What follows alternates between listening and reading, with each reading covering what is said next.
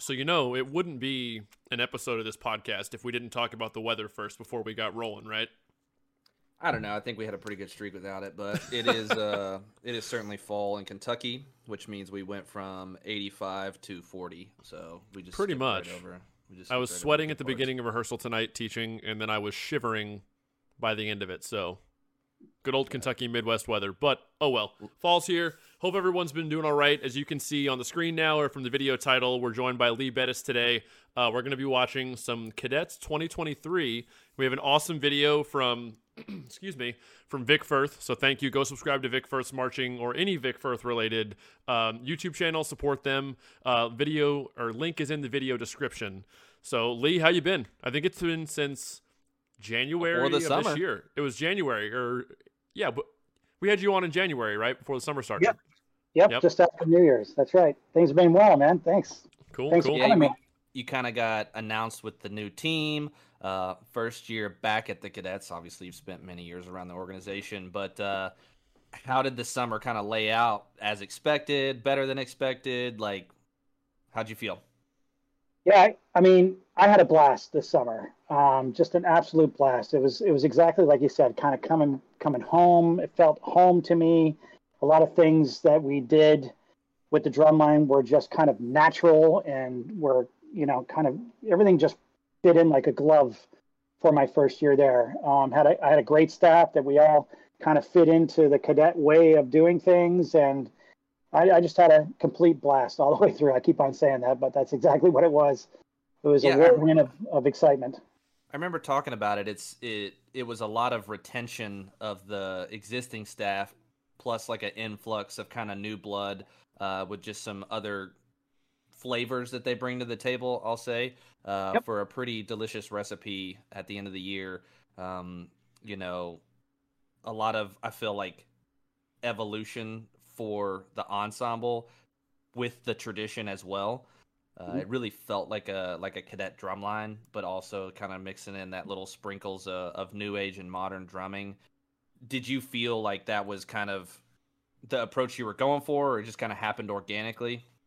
Yeah, I think, well, first of all, I marched at the Cadets, and it's in my DNA, everything that I write. I'm a reflection of my environment, if you will, with Tom Monkston, Tom Hannum. That's in me. When I write a chart, they're in my head, if you will, as I'm writing a chart. But also keeping up with the hybrids and all the new stuff. I mean, I judge WGI, and I'm in the hot seat, if you will, every year, and I can hear the great drum lines and all the great vocabulary and new vocab that's out now. Really try to stay up on that. So I think, with that kind of tradition plus innovation, if you will, and trying to keep up with the today's vocab, it was all that's kind of all how it all kind of fit in, if that makes sense. Yeah, definitely. And that's kind of, and then obviously this year I had an approach too where, I would write the first draft. I'd send it through to Travis. He would write a couple little things in there like, hey, why don't we try this, try that? And then he'd throw it over to James, and then he would do some stuff, and then Jake would do some stuff. So we had a little collaboration going on where it kind of ended up being, this collaboration of the four of us, if you will. Well, you can definitely tell it was, how do I want to say this? It definitely had the right mix of Cadets style of momentum, and you can tell other people from this generation or the one before it also had their fingerprints on it too. Really, you had some backsticking stuff, some add-ins, some more funky rhythmic stuff going on in there, syncopation, along with that momentum and aggression that we know and love about the Cadets traditionally. And I think so. It's really cool to hear that you guys, that really, it was a team effort to put that package together. Absolutely. Yeah.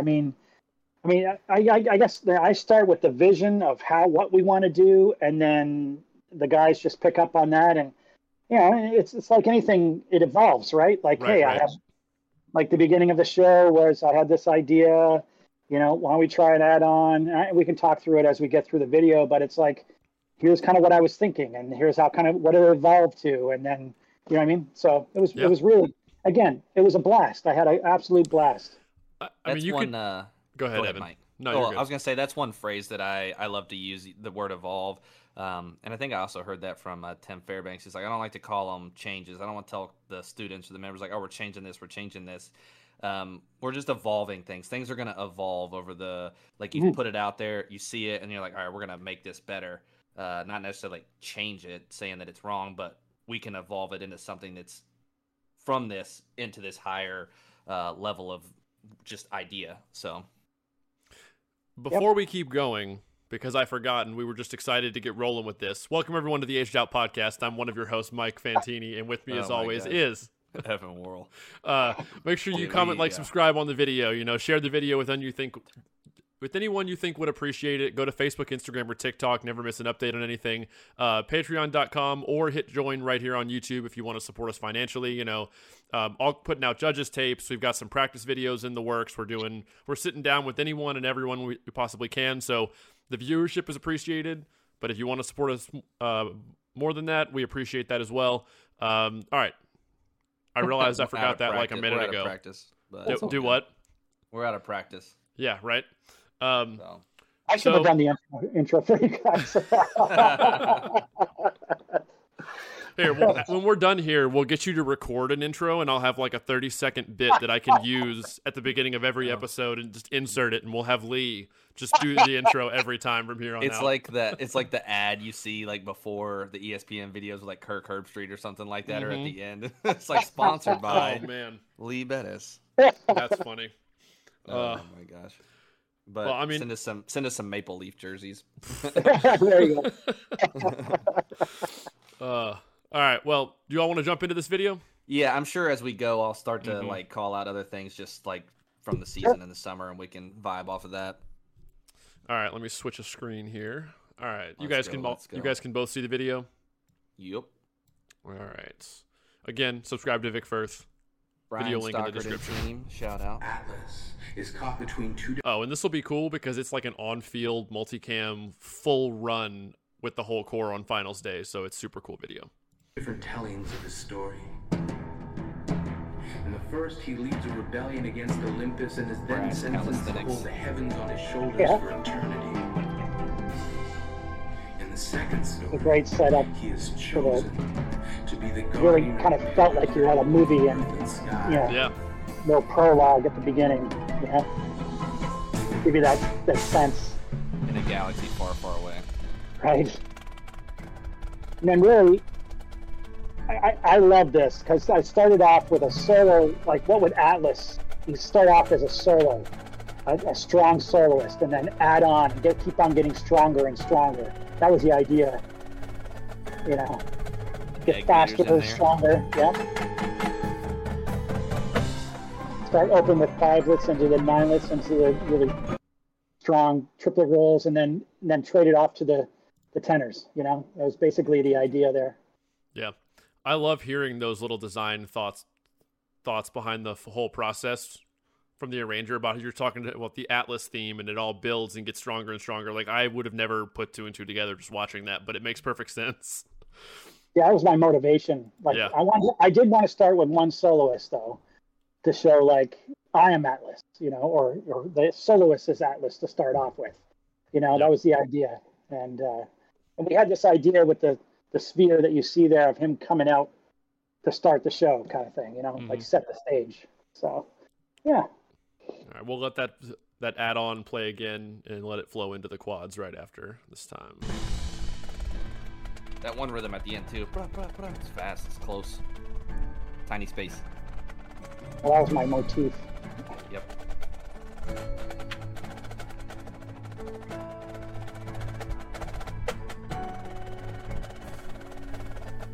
Lee, I just picture you playing that backstick.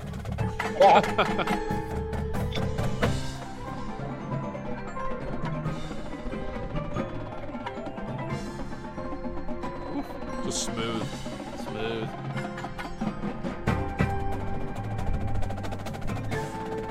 Final build with the bass drum layering. Now this... The sound effect is so cool. Yeah, so this part, you want to stop it here for a second. So Yep. I wrote that as a tribute to Tom Float, actually, as a little Excel D-cell thing, because in the 80s, that was the first thing I heard Tom write, was the kind of Excel singles that he did in like the early 80s. So when I was actually writing this is when he passed away, and I kind of did a little, nobody really ever knew that, but that was my little tribute to him to kind of throw in the show there. And then actually Monty added, our pit arranger added the whole sound effects in behind to make it sound like this whole pitch bend idea to bring in the brass, and it ended up being even better. Mm-hmm. You know, so, It's very effective. I love that. Shout out to one of the GOATs. absolutely. The late Tom Float. Just iconic. Yep. All right, let's get that phrase one more time. Also just hard to do to have everyone feel time and space.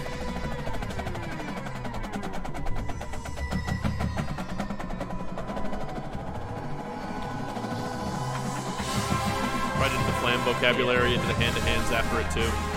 Build right into the hit you in the face brass. It's where the velocity comes in, right? Yep. Open up the space there. Kind of a motif, open it up there a little bit.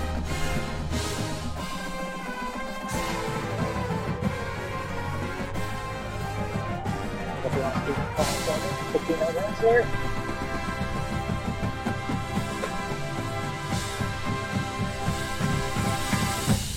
Again, with Back the into motif. the jig it up. That's right. The Yep. motif at the end. Yeah, I use that quite a bit throughout the show.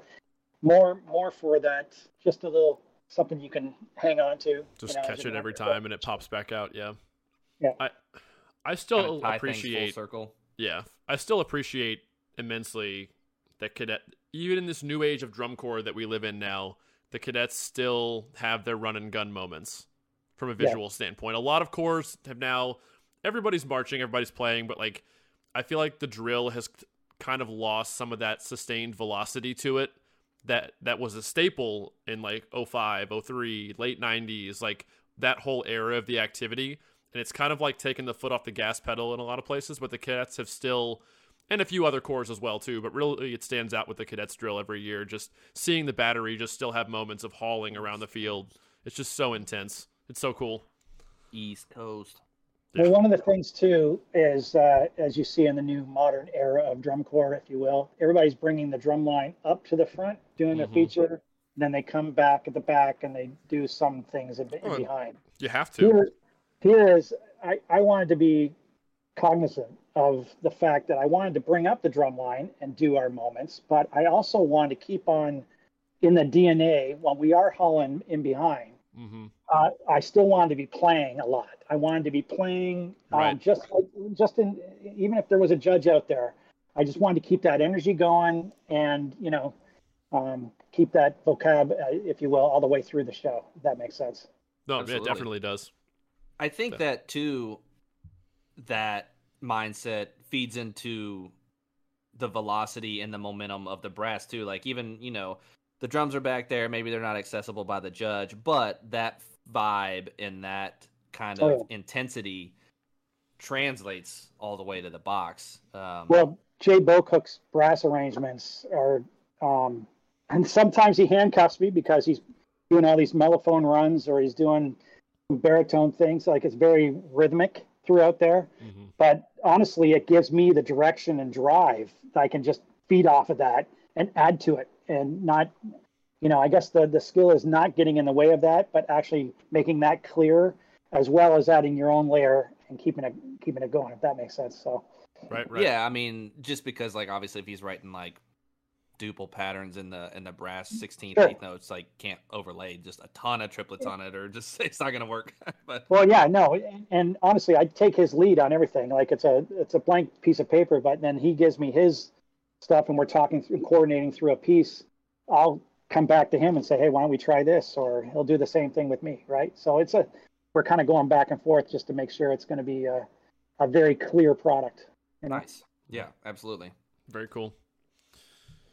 Let's get in. That's funny. I haven't seen this video. It's pretty good. Getting a true first reaction. Yeah.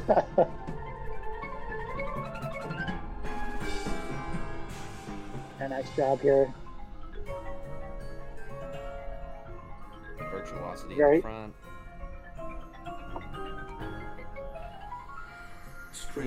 Nice hand speed changes on the boards. Yeah, a lot of good permutations there, and good quality of sound all the way up to the upper end of the board there. This is a brass moment, of which we added in, tambourines and some orchestral moments here for the front ensemble. Accents. Concert snare. We had 3 concert snares we traded off on through there. Again, trying to give us a little more variety as you're watching us.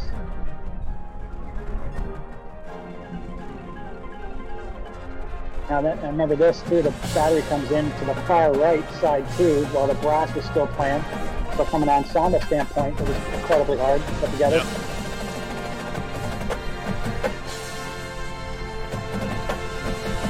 Jump. Classic cadet.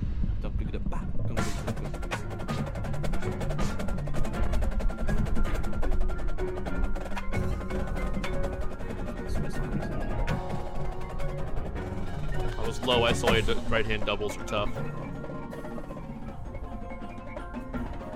The whole battery was exceptional, but the quads for sure. How can one be responsible for all this?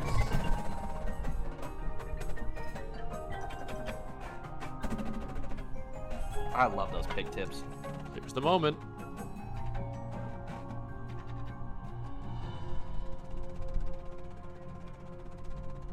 We are immortal. Just the added difficulty of like that ripple You in didn't the write- body too. It's just Pause. so tough. You didn't write that many. You didn't write a touch moment like that for us in any of our books with the finesse.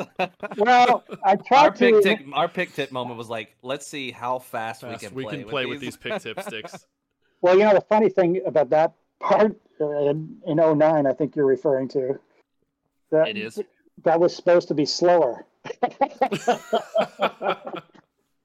We ended up doing like 12 clicks faster, and so it ended up being what it was. But I guess that part of the show is really to kind of, I wanted to explore mezzo forte and below, and then not necessarily losing the speed of hand speed through there. I wanted to maintain that, but also really explore the low end of the dynamics there. And you can see that. And the piccolo tips obviously really work for that section too. And you can see near the end, it was kind of using some rim, doing some different things there, stick click things, and just end with that snare roll was the idea. Variety of timbre.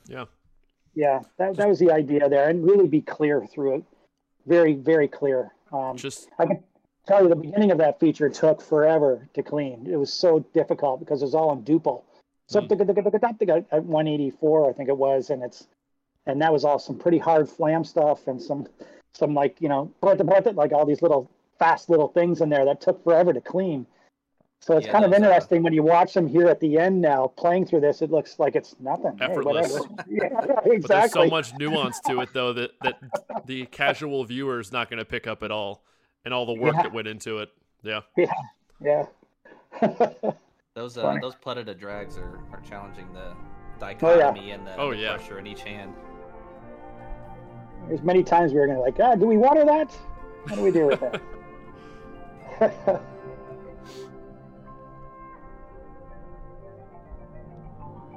You're stretching time through here. All the different rubatos in there. Open octaves, the marimbas through here.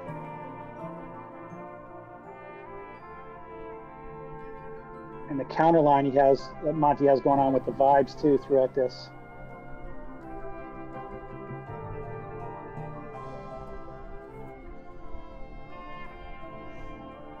Without getting in the way of the brass. I mean, that was the big thing here, is we wanted to make sure we were secondary support and not just a marimba moment, Right. Makes sense. Which is tough to do. I can tell you too, it's tough to do now in this age where the percussion judge, is right in the front, watching the pit for 70% of the show. You gotta, there's some. When you do decide to just do some, cymbal crashes, it kind of adds to, variety, and you always question, like, is this enough? Or you're always constantly, asking yourself trying to find that balance. Are they going to appreciate the nuance here? Intentional tacit at times? Or exactly. Right. Yeah. Yes. Yeah, I think it's to be brave to be intentionally tacit is the idea. All right. Now we get into the electronic era. Did Travis have a hand in this phrase? Actually, I wrote this whole phrase out. Most of this is mine throughout. Okay. The very beginning, he did a couple little touch things where he's doing backsticking. That's why I asked the question too. I'll back up to the beginning of the phrase. I saw the backsticking stuff and kind of like the 16th note feel. I was like, did Travis have a hand in this? Yeah, he did at the very beginning of it. Right. Yeah, we didn't play too many backsticks. I remember in 09, Brian Byer, we had that 5-lit thing at the beginning of the show, and he came up with one, and you looked at us all and you were like, we were also like running our balls off, so it's like we were like dropping sticks. There's like a stick graveyard on the field. We're like, yeah, it's not important. It's like our drill is too hard to be doing all these tricky things. If you think it will be easy, you will be disappointed.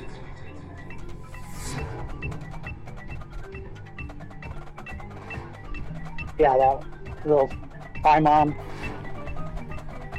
I didn't know what a high mom was before this year. Amazing. I didn't know what it was called. Like, I didn't know that, oh, that's a high mom? Oh, that's cool, man. All right.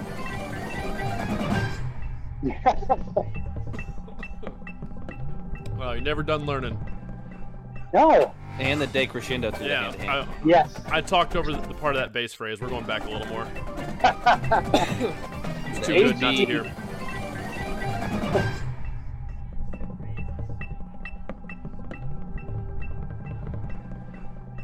A refreshing end of the phrase. Very good decrescendo. Yeah, I wanted to do something a little bit different with the bass feature there, as opposed to just wham, and I wanted to actually make it a little bit more musical, if you will. Phrasing. Oh, nice feel change.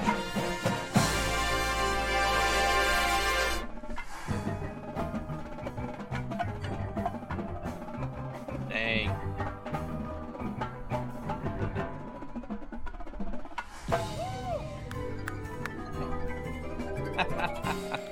Right into the keyboard runs. You have trading time all over the place. Oh, yeah. Just flam work in the back stick.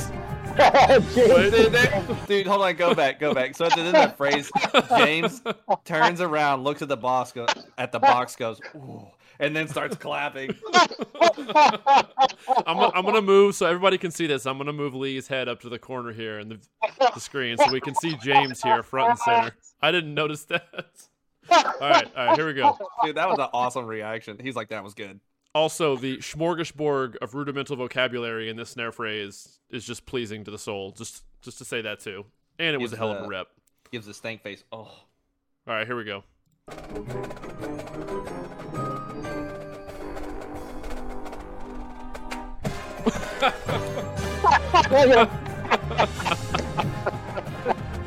Golf clap. Amazing. Oh, they just played their butts off, man. Right.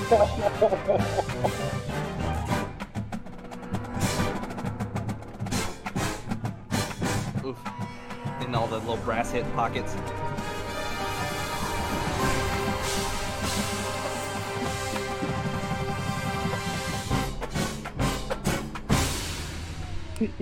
Check out. That's some drum corps right there. Yeah, that was a lot of fun because, at the beginning of that, I was like, hey, James, you take the tenor feature. You write the tenor feature. Travis, you take the snare feature. What do you got here? I'm kind of thinking this. I'm kind of thinking this. And they came back with those things, and we meddled around with it, and that's kind of what it ended up being. So that's, again, a great example of the collaboration there. Yeah. Yeah. Yeah, it flows pretty seamlessly through. Like, there have been instances of books before where, like, there's multiple prolific arrangers involved in an ensemble, and, like, you can kind of tell when someone takes over.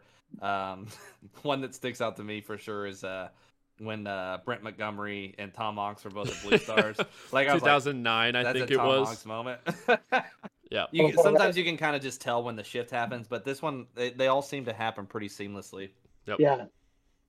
Well, that was, again, and you make a great point. When you do collaborate, you got to make sure it's all sounding like the same writer throughout the whole thing. It has the same characteristics. Right. I wanted to make sure that it did do that, and it actually just it did on its own, kind of naturally, I mean, that happens, I think, throughout when you like have those nuggets from one person to the other. Like, what do you think about this? And like they maybe put their flavor of like sticking on something you wrote. It's like, oh, I like that rhythm, but we could also do it this way. And it just kind of over time just molds into this cohesive thing. So. Yeah, I think, a lot of people have asked me that, like, they're impressed on how I've asked, or I let other people write the book or what have you. Cause it used to be my way and write it this way and do it this way. And I'm thinking like, well, I have guys around who have been doing this for a long time. James and Travis and Jake, these guys have been doing this for 15 years or long, like they've been doing indoor, they write indoor, they do, it's like, why would I not include them in the process and doing this, Sure. Yeah. So I think it's just you're better overall than just me doing it, so.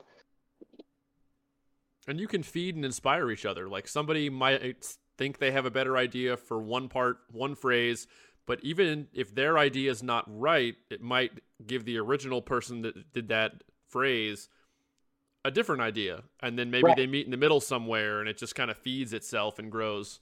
Yeah. And I think like you and a lot of the other Rangers today are more in tune, I'll say, with like, I like it this way. It makes sense to me this way, but like kind of with the innovation and the way kids play now, like this is what's going to project or translate the best. Like this feels good in their hands, or like this is what they can do. Like I learned how to drum I learned how to drum a certain way, but like the kids that I teach drum a little bit different and they learn different things or they're introduced different things. So it's like, well, let's try it this way as long as it fits within the structure. So I think that today's Rangers are really, really in tune with like that kind of pedagogy.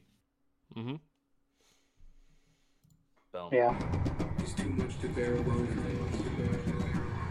Was this part added? All this drum set stuff? Oh yeah. Yeah, we wanted to. It was basically it was a pit and color guard moment, and so we had to portray what we were doing from an emotion standpoint, and a build up into this, moment of the show where Atlas is, becoming one of the color guard now, kind of idea. So he was a monster drum set, and I just talked through that, and I appreciate it. We'll go back. I'll back up here. Yeah, we had to put that in mid-season, kind of. It's as you go through a summer, we had to change some visual, had to change a bunch of drill, and then kind of made up with this, and it ended up being a nice moment for the front ensemble. For sure. Definitely helps offset like that intentional tacit. I won't talk about this.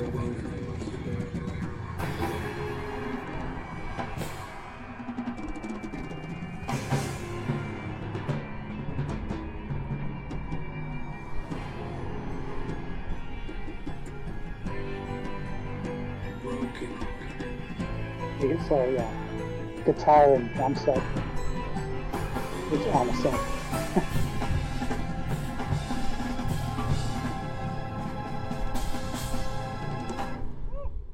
Yeah. Yeah. It definitely helps get the point across when you can like ram and do hard things, but then obviously intentionally be open and controlled and Yep. Again, showing off a bunch of different techniques here, ensemble. Coming in cold through with the brass.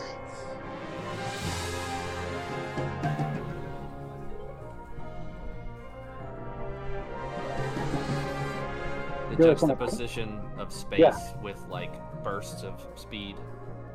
Yep. Again, didn't want to do something lyrical here and there. This is supposed to sound kind of angst, you know? Here's my motif again that I did actually in part one. Same kind of part, open up.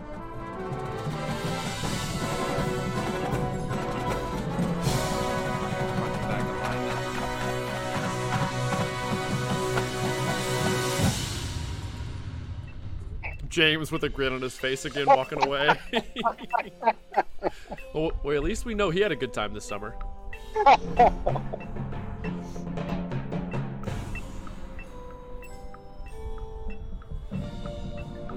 Wide intervals. Good isolated rolls. Tasty.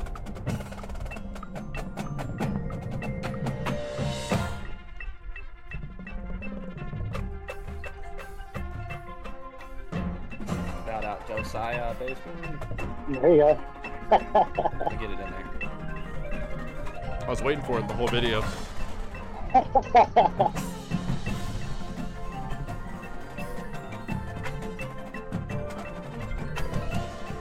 Classic, just kind of like. Yeah, it's reminded me. Just some moving and playing drum corps. Yeah. It's almost like angelic vibe.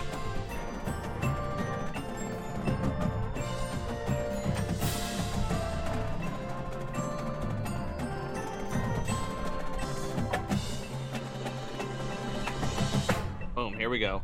Now we run. Plus tap fives. Running.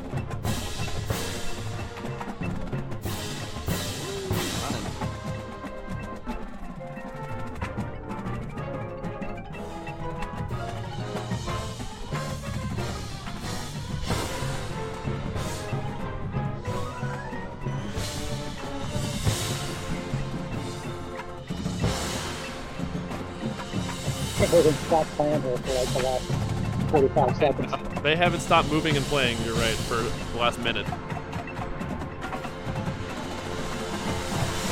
I like those singles in there at the end, in the last measure, too. Someone once described to There me. you go. Uh, James with a grin on his face. Perfect freeze frame. And he's jumping up and down. All right. Someone once described to me like cadets closers as being like the final round of a boxing match. Like the bell goes off and you just come out of your corner like, all right, we have to throw some haymakers. Like, here we go. And I always thought that was just like a pretty apt analogy. There's some pretty famous closers in cadets history, and I think this one lived up to that tradition.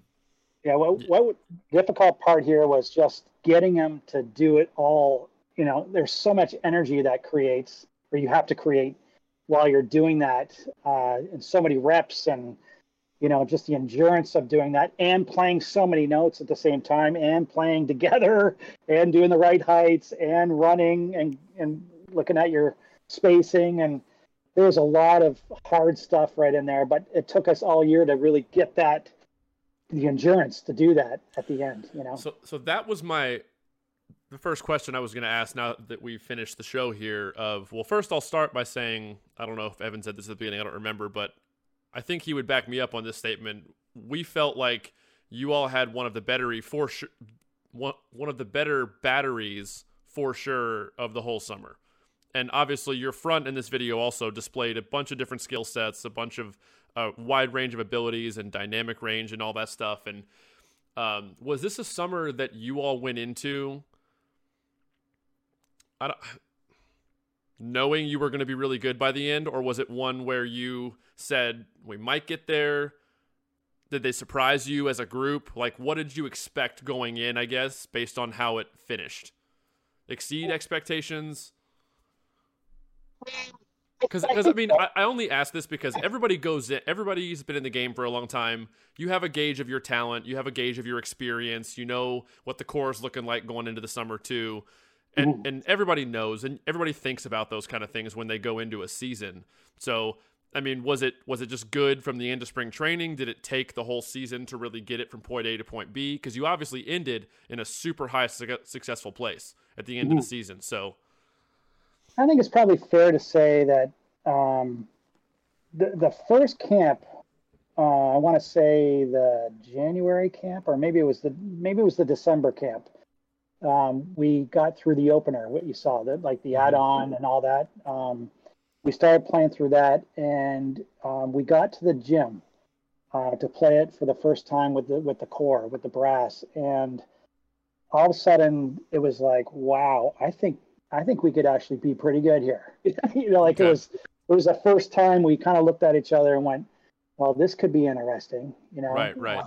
This is, I think we got something here. And honestly, never really talked about competition or never really talked about other years of the cadets or anything. It was more or less what we're doing at this time, what we need to do to get better for tomorrow. It was really, really kind of putting that, I know people say it, but putting the hard hat on and going, okay, what do we need to do to get to, better for tomorrow? And everything was like from the first 2 or 3 camps. And then we took a break between January and April and really kept the momentum going through that. And then April camps, had a couple little setbacks where we didn't know this, or maybe the pit didn't have that, or a couple things from a musical standpoint. But then when we got to move-ins, we start getting the drill and we start learning through that. The momentum starts to get more and more that you can't stop. I think I would have to say the battery came out certainly strong at the beginning of the summer and only got better and stronger.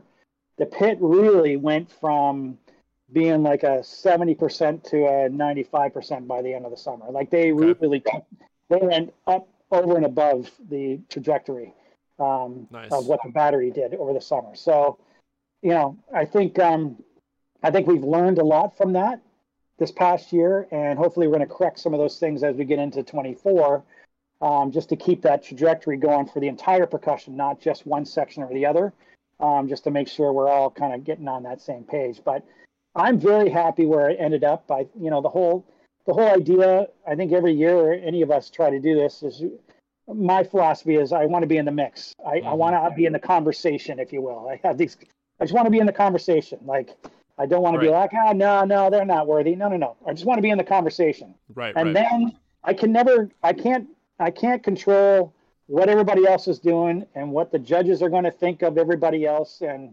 whatever. I can just control to a degree what we're doing and how we can do things. Does that make sense? Yeah, for sure. Does. I mean, I think, obviously, from a competitive standpoint, the accolades of success are great. Everybody loves that. There's no denying that. I think we're all competitive people. Part of what drives us, for sure.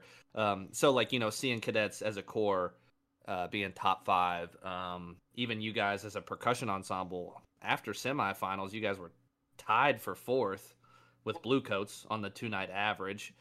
So 100% in the mix. I mean, I probably have the averages of like what it is actually, but cadets.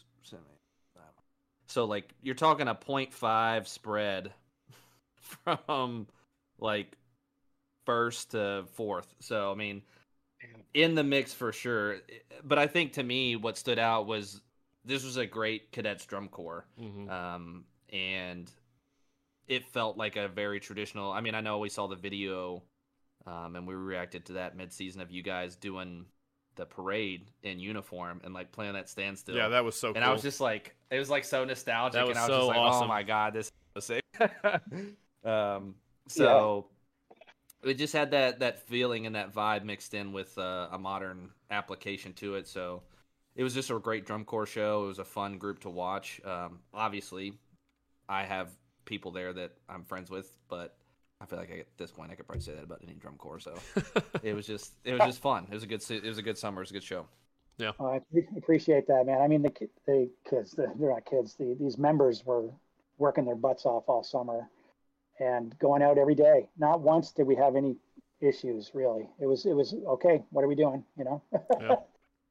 So it's amazing. The summer is long, and it's overlooked a lot. I feel like how important that is to have a group of people that are all on the same page, where you don't have any like vibe issues within the membership or like attitude issues. Everyone's kind of just like you said, showing up every day. Like, all right, what are we doing? Like, we're all tired. We all know it's hot.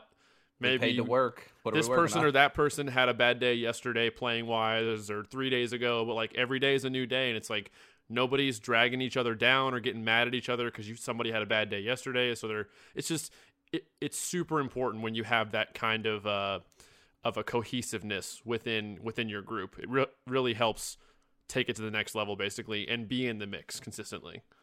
Absolutely. I never had any bad playing days.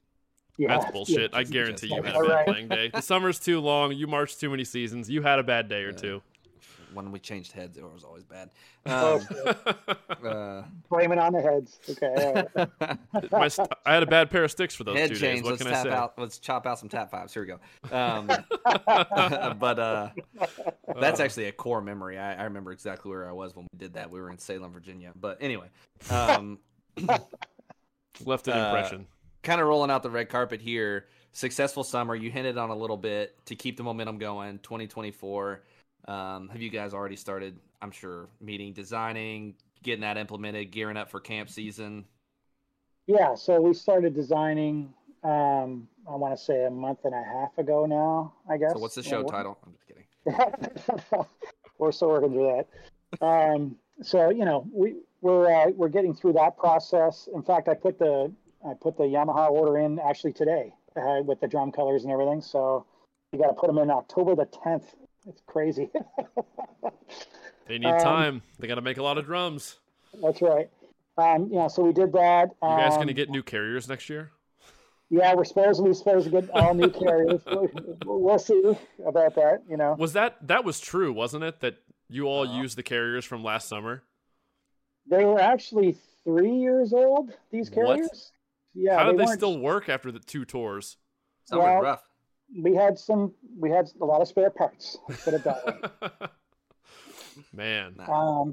But yeah, so we began that process. To me, it's always about, design and then staff. You know, I made a couple little minor tweaks to the staff. Andrew Montero is going to be both the arranger and the caption head of the front ensemble now. I moved Travis into a supervisor role with James as the assistant supervisor for the entire percussion. And then, we're filling up the summer right now, just trying to figure out, I think we talked about this way back in January, is continuity is so important to make sure that we have the right message throughout, when you're trading off a staff nowadays. Gone are the days where you can have one snare tech for 12 weeks. It's right.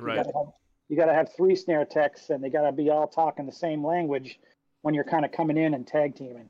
Mm-hmm. Same thing with the tenors, basses, front ensemble, all that. Even the audio section, we kind of restructured that as well to make sure that we're all on the same page, more from a communication standpoint, because audio is becoming so important. With and they're with the front ensemble all day, every day. We got to make sure that they're more cohesive with what we're doing, and so when we get to ensemble and we get to a show, everybody's more on the same page there. So just making some minor tweaks through there and just trying to make everything better. I mean, that's kind of what we try to do. You're trying to make this, thing better. Then from a member standpoint, we're actively recruiting right now. So, anybody's watching this and you want to have an opportunity or would like to have an opportunity to try out for the cadets this year, please go to our website. Log on. We're doing camps in November and December. Live camps is what we're preferring. If you need to do a video, we'll do that, but we prefer to get you in live so we can actually see and get an understanding of what it feels like to be in the cadets. What was the age out situation looking like after the summer? Did you lose a lot of people from the battery /front, or just what did it look like? No, I think we have 5 snares who could return. So 4 holes there. We have 2 tenors returning, so 3 holes there, and only 1 bass drummer aged out, so 4 there. And the front ensemble a little bit different. I think there was about 5 or 6 age outs there. So yeah, I mean, not too bad considering. So seems like an average amount of turnover year over year. Yeah. I mean, this past year we had 1 snare vet, right? Yeah. I mean, that was in that snare line was 1 snare vet. We had 3 tenor vets and 2 bass drum vets in the battery there. Wow. So I mean, everybody kind of, like I said, everybody kind of locked in and did their job. It was kind of nice that way. And so we're kind of looking to do the same thing this past year. Get the right kids in there, or members, get them right in there, and see where we can take this thing. And then the last thing is the schedule is, trying to figure out and iron out the schedule, and then putting it together for your camps, and then your between camps, and then spring training, and I'm looking that far ahead right now of how to keep things navigate on track. WGI season. Right. Yeah, navigate through that, and then first navigate through auditions, and then navigate through the show and the program to make sure we're keeping up with the chops and what we need to do in our hands as we get to spring training. So yeah, it's a whole process. I've been doing it for a long time. It's funny. The summer's only 3 months, but it really is a year-round activity. At least now it's easier to collaborate with like technology and Google Drives and like files. Absolutely. Yeah, I think back before the pandemic, none of us really used technology like we do now. I mean, it's like, I can't imagine now going through a winter season without it, to be honest with you. It's so incorporated into what we do. And it's so important. The design process, like before all this must have just been wild. Like, hey, I have this song that I think's interesting. It's like, oh, what's it sound like? All right, let me hold my cassette up to the phone and let you listen to it. Like, or something. Like, I mean, hold my cassette. Or let's all just, we're gonna have to all get in the same room and like listen to this or something. Yeah, what did we do before the internet, everybody? How did people survive without it? Oh my gosh. Well, we spent our time not looking at screens all day long. Right, that's true. That's very true. Probably valid. All right, I don't want to go down the rabbit hole. That's a whole different rabbit hole and tirade right there. We'll but man, it's always a pleasure hanging out. I think Evan and I want to make this a staple after the drum corps seasons, and honestly the indoor season too, with those arrangers and designers. Like, sit down with them, watch their show, talk about motivations for this, inspirations for that. Like, oh, here's a funny story that happened. The Easter eggs from this little thing in rehearsal one day in the middle of July in Arkansas or whatever. Like, it's so cool to hear those stories, because we know they were there and exist because we marched. And the whole idea for this project, this endeavor we're in with this channel and show, is just let everybody see behind the curtain a little bit. And I think it's good to let everybody just see it all. Good to humanize us all a little bit. Yeah, it definitely humanizes the whole thing, which is cool. Well, I want to thank you guys for actually, putting the time in to ask me, first of all, inviting me through here, and then to actually talk about all the great things that went on and have a platform to do that. It's awesome. So I really do appreciate it. Thank you very much. No, thank you. Appreciate it. And obviously too, just like give love and all the respect back to the staffs, the designers, and ultimately too at the top of the pyramid, the members who are just, still busting their ass, and it's still drum corps. So Yep. The labor of love that it is. So all right, everybody, comment, like, subscribe, share the video. If you're on podcast services, go over to YouTube and do all that. Hit the join button. Go to patreon.com/agedoutpodcast to support us financially. We're on TikTok now, and be on the lookout for announcements about like shirts and stickers and some playing videos, things, practice videos we're working on for the channel for the future, and the judges tapes we keep putting out. So we will, Lee, thanks again, and we'll see everybody in the next one. Peace.